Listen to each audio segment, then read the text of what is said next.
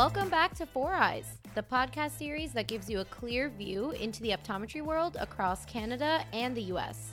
Today, we'll be sharing advice on how to approach concussion patients in a primary care setting. Here are your hosts. Hi, I'm Dr. Deepan Kaur. Hi, I'm Dr. Vrinder Randava. I'm Dr. Alex Kuhn. And I'm Dr. Amrit Bilku. So we want to start off some of our episodes now with another new segment that's called What's New in the Optometry World? Rav? So this February, FDA actually approved this new contact lens by Cooper Vision. It's called the Biofinity Toric Multifocal Contact Lens. It will be available in the US hopefully by the summer. Not sure how it's going to work out with the whole COVID-19 happening. Oh, yeah. But hopefully this summer or fall, and shortly in Canada after. So going back to that soft contact lens podcast we did a couple of episodes ago, we mentioned Cooper Vision being the only one that offered still up to $575, and the toric multifocal that they have is called a ProClear, but the DK value was only 28. So this new contact lens will have a DK of 128. So it's a pretty big improvement. Cool. Yeah. As my vision therapy residency is almost at an end, I wanted to share all of the amazing info that I learned about managing concussion patients with you guys. So today we'll be going over information and tips on how to approach concussion management for all you guys working in more of a primary care setting and knowing how to refer your patient to other healthcare professionals for further management. So because our episode today is about concussion, we do want to clarify that concussion is a term that's under the acquired brain injury umbrella. So ABI is an umbrella term and refers to any damage to the brain that occurs after birth and is not related to a congenital or a degenerative disease. There are two types of ABI: non-traumatic, which includes strokes, aneurysms, seizures, and substance abuse. The second kind involves traumatic ABI, and this involves car accidents, falls, sport injuries, and shaken baby syndrome. So concussions are often the cause of traumatic ABIs. And then from the Canadian Journal of Optometry, at least 200,000 TBI cases in Canada occur every year. And the leading cause of TBIs that result in hospital admission is falls, which I really think probably includes the elderly, followed by car accidents, then collision-related events, and assaults. Yeah, I mean, those facts definitely apply to not just Canada, but the US as well. Because I think in the US, they also say that falls are the number one cause of concussion. So yeah, I agree with you, Deepan. I feel like the elderly population is definitely one that we have to pay close attention to for that percentage. Yeah. It's up to about like 50% of the concussions. Yeah. What I found interesting is that Deepan shared concussion risk factors. Yeah, so I was kind of wondering when we were discussing doing this episode is who would be more susceptible to getting a concussion versus somebody else. And the first thing we think of is people participating in high impact sports. But I think it's also really important to think about people who've had prior concussions or who have a history of migraines or learning disabilities and even mental health disorders. And, if some people don't have the right coping mechanisms or the right support systems, and if they do end up getting a head injury, they can be more prone to concussions as well. Yeah, that's really interesting. I did not think of those risk factors. Mm-hmm. And I know, so I played basketball with a girl that she had 4 concussions, and if she had another one, she couldn't play basketball anymore. She was told that she should stop. And then I was coaching at the time that one of the boys on the boys team had to stop playing basketball because he had X amount of concussions when he was playing football. Yeah. So not only did he have to stop playing basketball and football, but he went from possibly being able to play in college to to not being able to play at all. Yeah, and there's a lot of mental it's a lot of stress, right? Right. Yeah. It's a stressful situation going from being able to play something for a long time and then all of a sudden it stops. So, when you have concussion patients entering your primary care type setting, it's really important to know what the most common visual symptoms would be that are experienced by concussion patients, because most of the time these patients won't really tell you that they're experiencing them because they think it's just the part of their normal life, or they've just had those symptoms for so many years and no one else has ever addressed them. So they're just living with them and just saying, well, I'm going to deal with it. But as optometrists, it's really important for us to know what the common symptoms are to identify the underlying condition for those symptoms.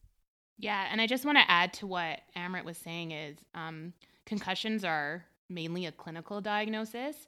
So where identification of the underlying problem solely falls onto the signs and symptoms that they decide to reveal at the eye exam and their medical history.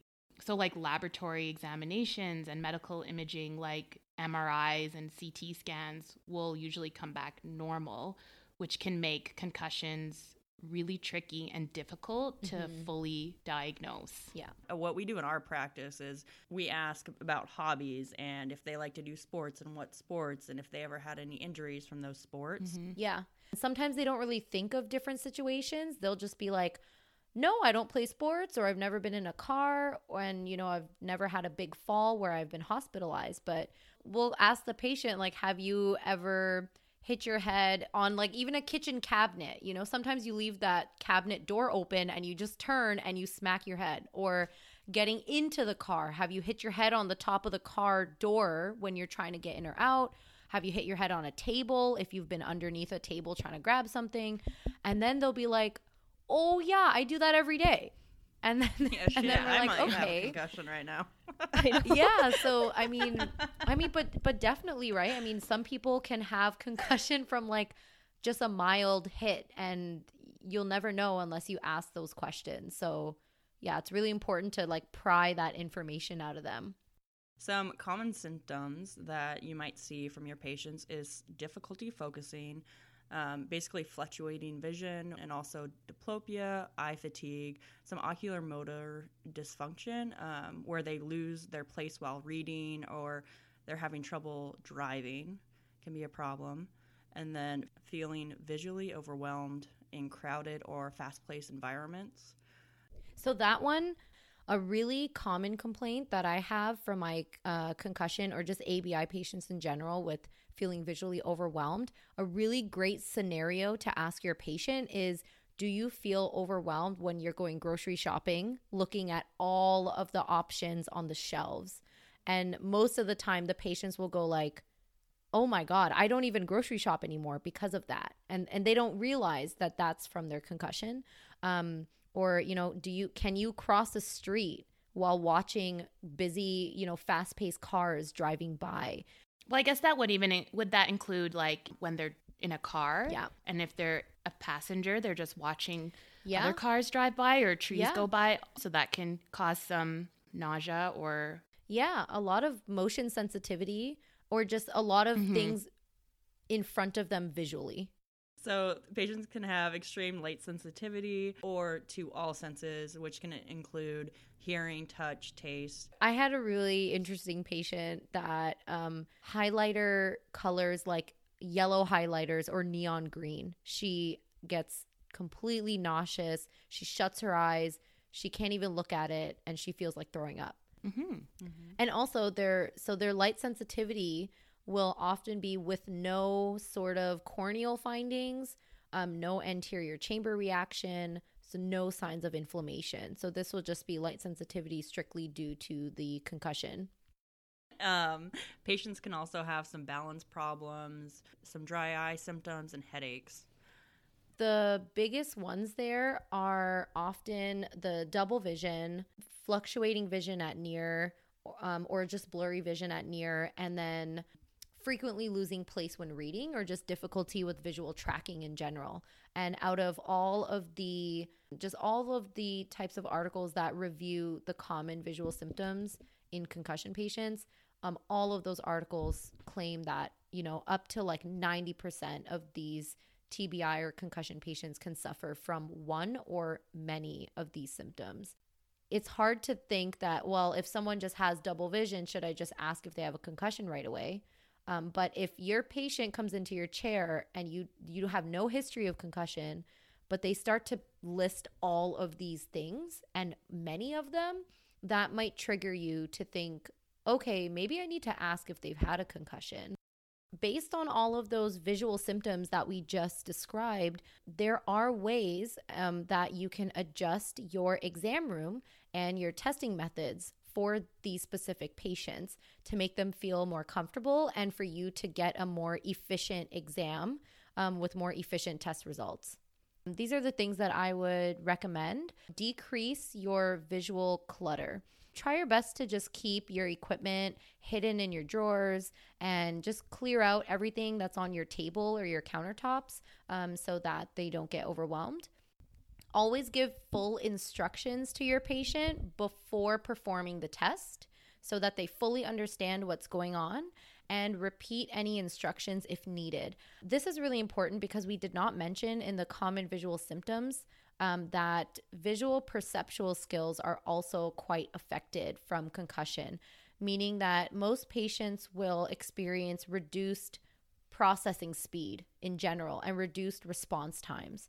So if you say instructions to a test very quickly, they might not have time to process that. Adding on to that, just try to perform some of your tests slower than usual. And then lastly, because most of them are often light sensitive, it's nice to dim the lights in the room anyways. Do you guys already do all of your exams with like the lights dimmed? Yeah. I just do it for my slit lamp exam. I'll dim it, but for everything else, I'll have it fully on. Yeah, me too. My exam room lights are always fully on. So sometimes I don't have a dimmer. So it's either they're on or they're off. So I'll have to ask my patient. Yeah, we just recently got a dimmer. Oh, so nice. I understand. Yeah. So it's either on or off. Yeah, so I have to ask my patient sometimes, like, is it okay? Do you want me to just turn them all the way off? And they're like, yes, please. And I'm like, all right, I'll just find my way around. The next topic in our episode is recommendations on tests that you can implement in your primary care exam to identify the visual disorders that are related to concussion. So these are mostly going to be things that you guys already do in your primary care setting every day. However, for these patients, you might want to add maybe 1 or 2 more tests, and you definitely have to add more time. So the first thing would be obviously case history. So we already mentioned, if patients don't tell you that they've had a concussion or they don't know, you're definitely going to have to spend more time asking those questions to try to get something out of them. And when you do know that they have a concussion, the case history should be very detailed. You want to get details of the injury itself. When was the injury? Where on the head were they hit? Did they have a loss of consciousness or not? Were their symptoms immediate or later on? Did their symptoms get worse or have they been stable? Did they have any prior treatments? So did they have physical therapy? Did they have any vestibular therapy? Did they have any neuroimaging? So what did the CT scan say? What did the MRI scan say? Are they seeing a neurologist or any other healthcare provider regularly? So those are really important questions to ask so you can get a picture of the whole patient. And what's really important to consider is possibly the Convergence Insufficiency Symptom Survey, so the CISS, or the Brain Injury Vision Symptom Survey, which you can find on NORA's website, the BIVSS. Those are really great symptom surveys that ask them a lot of questions, pretty much of the visual symptoms that we already went through. And so based on those numbers, you can kind of manage their symptoms over time, which would be really great too. So when I was looking up some of these surveys, this COVD quality of life survey kept on popping up. Is that still something that primary care optometrists can consider as another option? Yeah. There's no standard of care for surveys when you're asking about symptoms. Just like for anything, I feel like even with dry eye, there's so many symptom surveys that you can choose. I think just choose the one that fits your clinic the best. The COVD quality of life is really great because it does attract more primary care settings. I feel like it all depends on how much time you have with that patient. Do you want to give them a longer survey that they can fill out while they're maybe dilating or before they come into your office, because then it's more detailed? Or do you just want like a 5-question screener, while they're sitting in your chair? So I don't think any survey would be a bad survey. Just pick the one that you can use consistently in your office each time and that you can interpret the best. Yeah, okay. The last thing that I want to mention about case history, this is something that I ask all of my patients when they come in because they have a lot of symptoms, a lot of issues, and a lot of things going on with their eyes. So I always ask them, if you can fix only 2 to 3 things about your eyes, what do you want it to be? And this really gets them to think about priority. So that's a really good question to ask because you can get the patient to be more precise and you can make the decision if these goals can even be met by your exam and your management and your scope of practice. I think whatever symptom, like once you get into case history, at that point, you feel like you've diagnosed a concussion, and any symptom that your patient has talked about, you should really need to probe further into that symptom and ask when it's happening, like where it's happening, etc. So yeah, that's just really important to ask those further follow-up questions, just like what Amrit was saying before. And so testing, like I said, it's pretty similar to primary care. So NPC is probably one of the biggest ones for concussion patients because convergence insufficiency is the most common binocular vision disorder in all TBI patients. And then beside that is accommodative insufficiency and then ocular motor dysfunction. So if they sound symptomatic for CI and their NPC is normal, you might want to actually use a pen light because then we're removing accommodation as the stimulus, or even put some red-green glasses on them to really dissociate their eyes and make their fusion status a little bit worse and see, when their eyes are under stress, does the NPC get much worse? But interesting fact, I currently do have a VT patient who's had a TBI and her NPC was greater than 5 feet, even with prism correction. But yeah, so NPC is really important because it'll be pretty receded most of the time. That's good to know. I think for us primary care optometrists, that's like, I know. I can't even think of that. I'm just like, I don't even start my NPC that far away. I know. I'm like, oh my God, what's happening? At that point, it's not even near point convergence. That's like far point convergence for me. I know. It's like, because CI is a common disorder, just make sure you really also pay attention to your vergence ranges at near, for base in, base out. I do everything in free space, so I don't do the vergences or accommodation in the phoropter. I do it all out of phoropter. That's just because my patients get pretty sensitive to instruments in front of their face. So I do everything in free space. And you could visualize things better in free space as well. Yeah. You see their eye movements and stuff better than in phoropter. Yeah. So, yeah, I like doing it in free space as well. Yeah. I won't go into cover test in detail or versions testing because we do have a future episode on diagnostic approaches to binocular diplopia. So, but definitely go slow and double check your cover test as well, especially if they complain of any intermittent or constant diplopia. And then motility testing. So this is something that probably nobody really does in primary care, but it can be done pretty quickly as a good screener for any ocular motor dysfunction.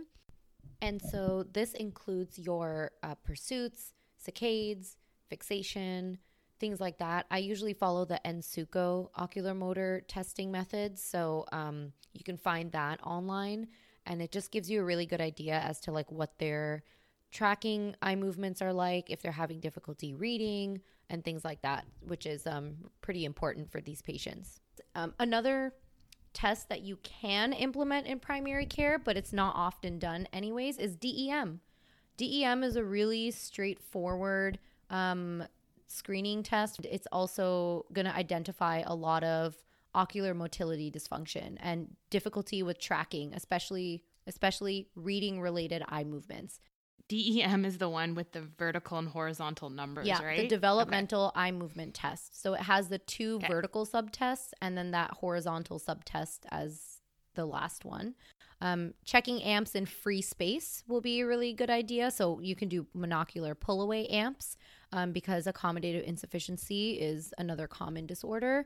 If you have time to do MEM, that's a good way to confirm if they have accommodative spasm or accommodative lag. And then flippers. Flippers are a really good option too if you implement that in your practice.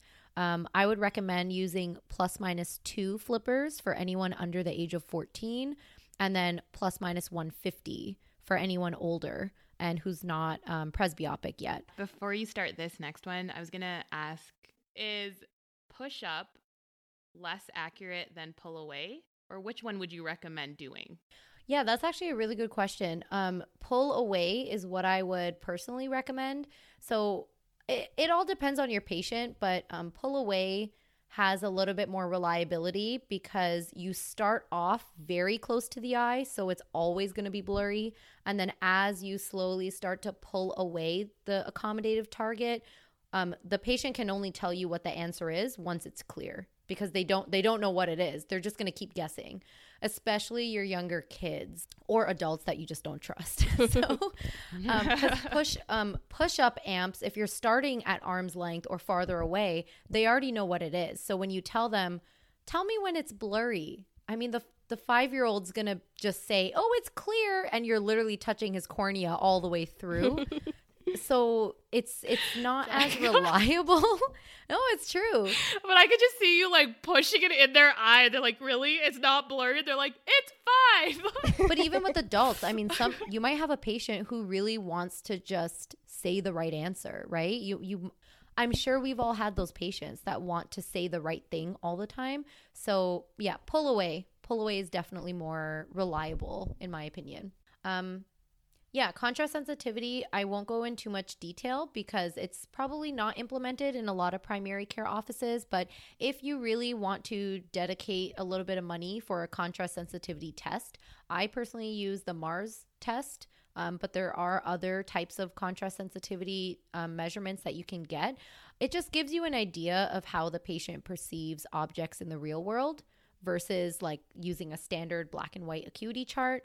And that can also tell you if we need to maybe change their lighting environments at home or introduce any sort of colored tints if their sensitivity is down. The last 2 points, because I know I've been talking a lot. So obviously, if the patient has had history of a traumatic incident, just remember to think about maybe gonio testing on slit lamp and make sure you assess for any TIDs. And then in the posterior pole, look for any retinal breaks, degeneration, possibly optic nerve head pallor. And you might want to consider taking fundus photo to document and monitor for any optic nerve pallor as well. And then with that optic nerve pallor or with any injury can come visual field defects as well.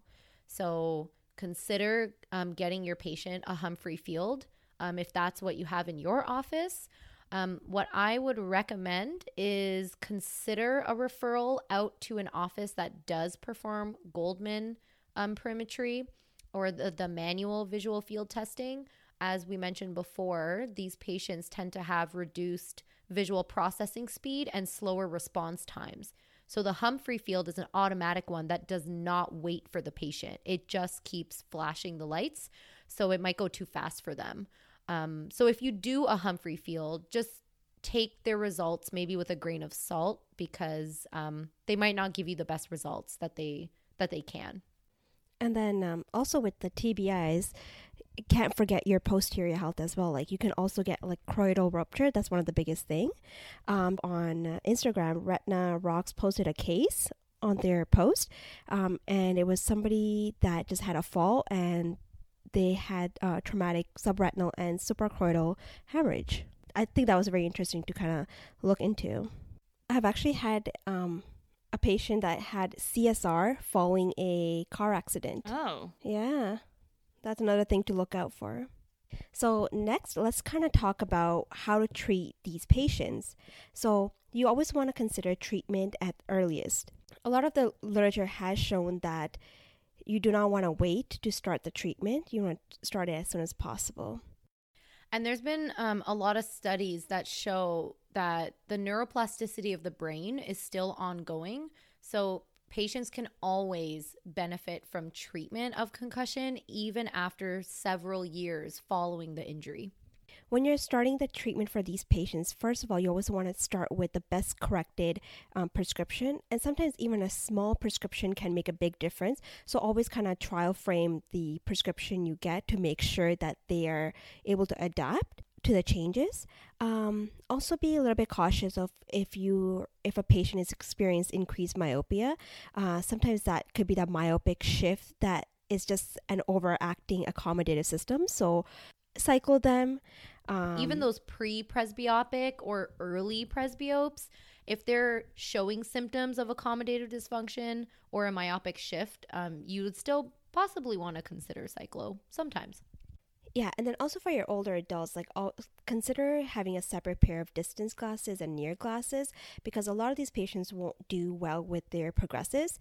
So also you want to kind of discuss with your patients about passive versus active treatment options. You want to always educate them all the treatment options that's available to them and then let them make the decision. A lot of patients who are not that motivated, so kind of leaning towards the Prism and Plus lenses, it's probably a better option for them. So that's the passive treatment that we're talking about.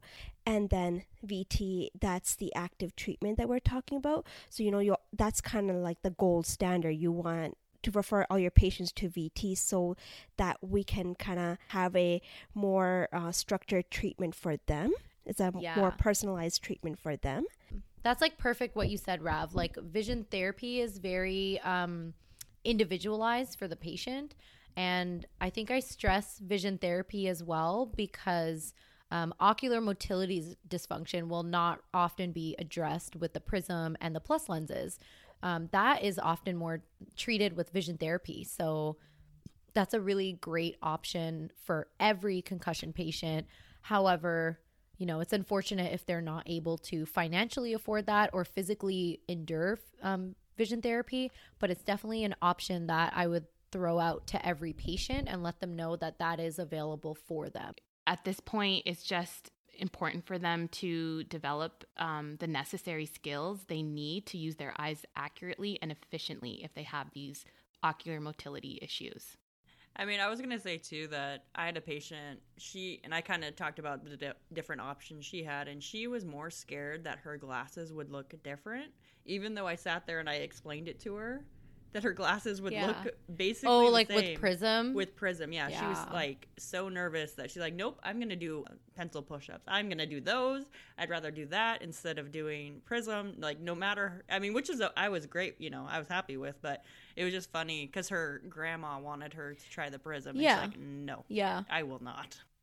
So for your CIs and your AI patients, you want to give them their best correction and then possibly adding an ad or a Prism. So for the ad, you probably want to give them somewhere around from plus 75 to 1 diopter starting and just kind of trialing from there to see what they're most comfortable with. Also kind of giving a low base in Prisms can gently enhance the peripheral awareness while also helping them with their CI symptoms. I think for prescribing Prism, we can also do an episode on that one day because I think a lot of people just have different questions on how to prescribe. I think for me in general, I take a look at what their cover test is. So are we prescribing this Prism for their distance glasses, for near, or both? Because if their cover test is different in both distance and near, then their Prism won't be effective for the opposite. But in general, I would start with the amount of Prism that is a little bit less than their posture or their deviation.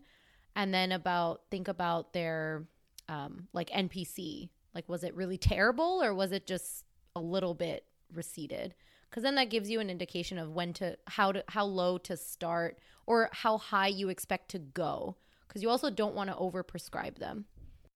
I guess this is a really important question too. So someone who's had a concussion, how big of a exophoria are we expecting for someone that would be a CI, I guess? Like, yeah. So from someone that doesn't have a large exophoria, or it's very, very minimal, like, I don't know, under 4, would it just jump to like a 10 or a 14? A concussion would not increase an ocular deviation unless there's a nerve palsy or a mechanical restriction. So your phoria or your phoric posture, whatever you have, that's with you always, right? So what could happen is that a patient just had a really good fusion. Like for me, example, I'm a 25 exophoria at near, but I can fuse and have single vision all the time. So you don't see that phoria, but the concussion can definitely decompensate that. Okay. For your light-sensitive patients, you especially those who are spending a lot of time on the computer for work or school, you want to probably consider a mild tint for them. So trial these tints before prescribing them and kind of let them walk around your office to kind of get the real-world stimulation. To make your own tint sample, you can simply purchase these empty flipper holders and send them to the lab requesting the specific tints and percentages. I actually didn't know that. So this is actually only true in the States. Oh. So you can order FL41 with different percentages for tints. But the thing is, in Canada, you can't, because they're just not readily available in Canadian optical dispensaries. They can only be purchased online in Canada, but you don't want to do that because you can't sample them, right? Or you can't trial them. So you don't really know what the patient is getting.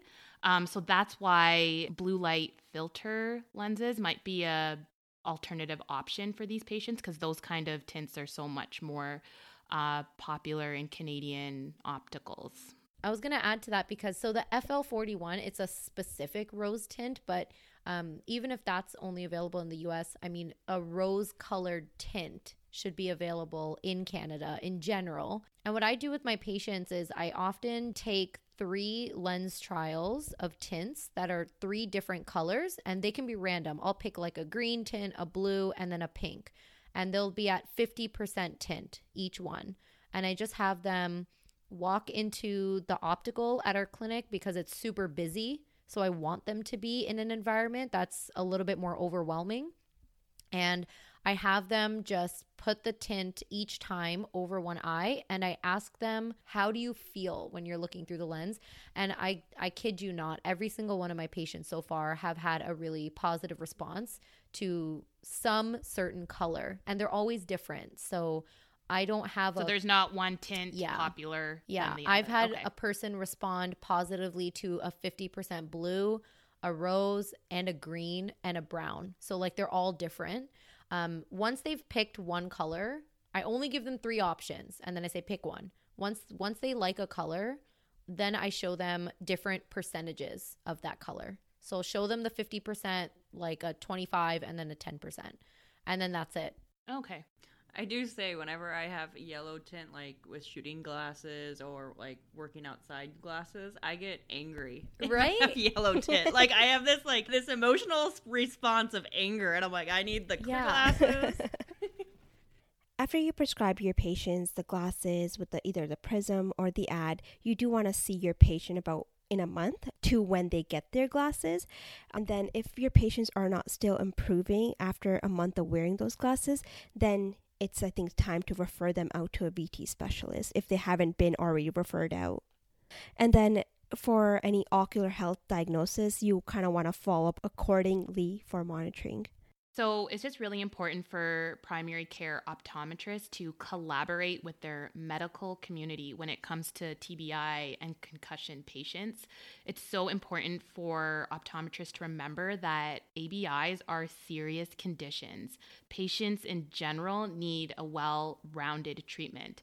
So that means VT optometrists, or also known as neurooptometrists, physical therapists to help with balance problems, neurologists for memory issues, occupational therapists, speech and language therapists for cognitive issues, psychiatrists or psychologists for depression or anxiety.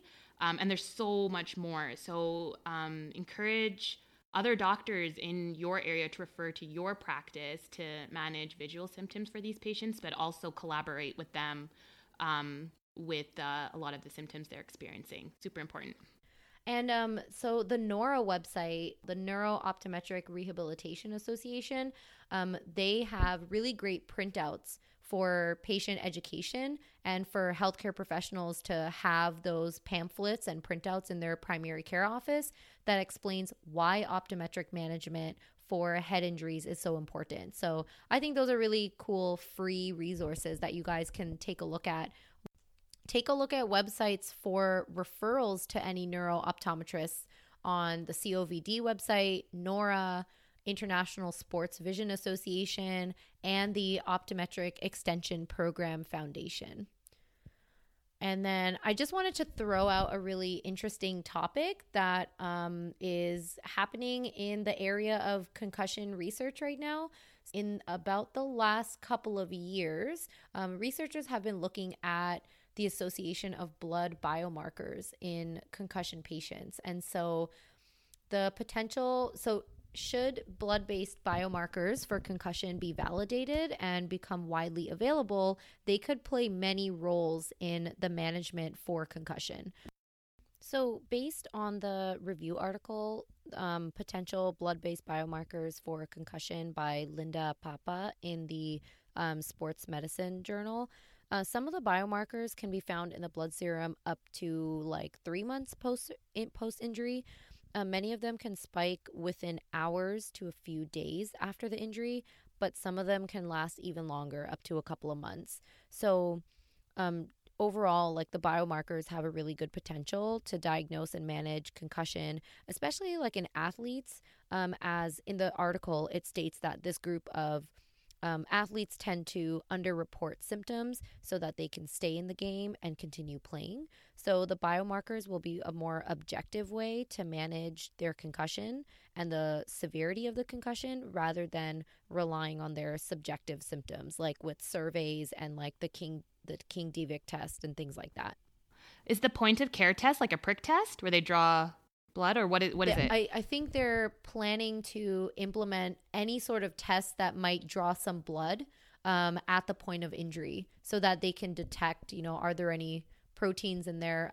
They also want to do this in patients or athletes that have had a history of concussion before to assess their risk of getting a concussion again. So Alex, kind of what you were saying about your friend who's had repeated concussions before, if they were able to do a blood test and see how many of these biomarkers are present, they can kind of get a sense of, how much at risk are you of getting another concussion based on the number of blood biomarkers that are present.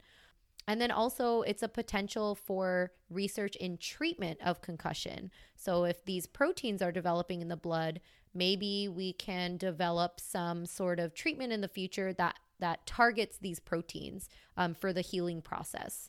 So yeah, I just thought that was pretty cool. Thanks everyone for listening to Four Eyes. Make sure to subscribe and look out for new episodes every Wednesday. And make sure to follow us on Instagram at 4EyesOptom. Until then, stay tuned.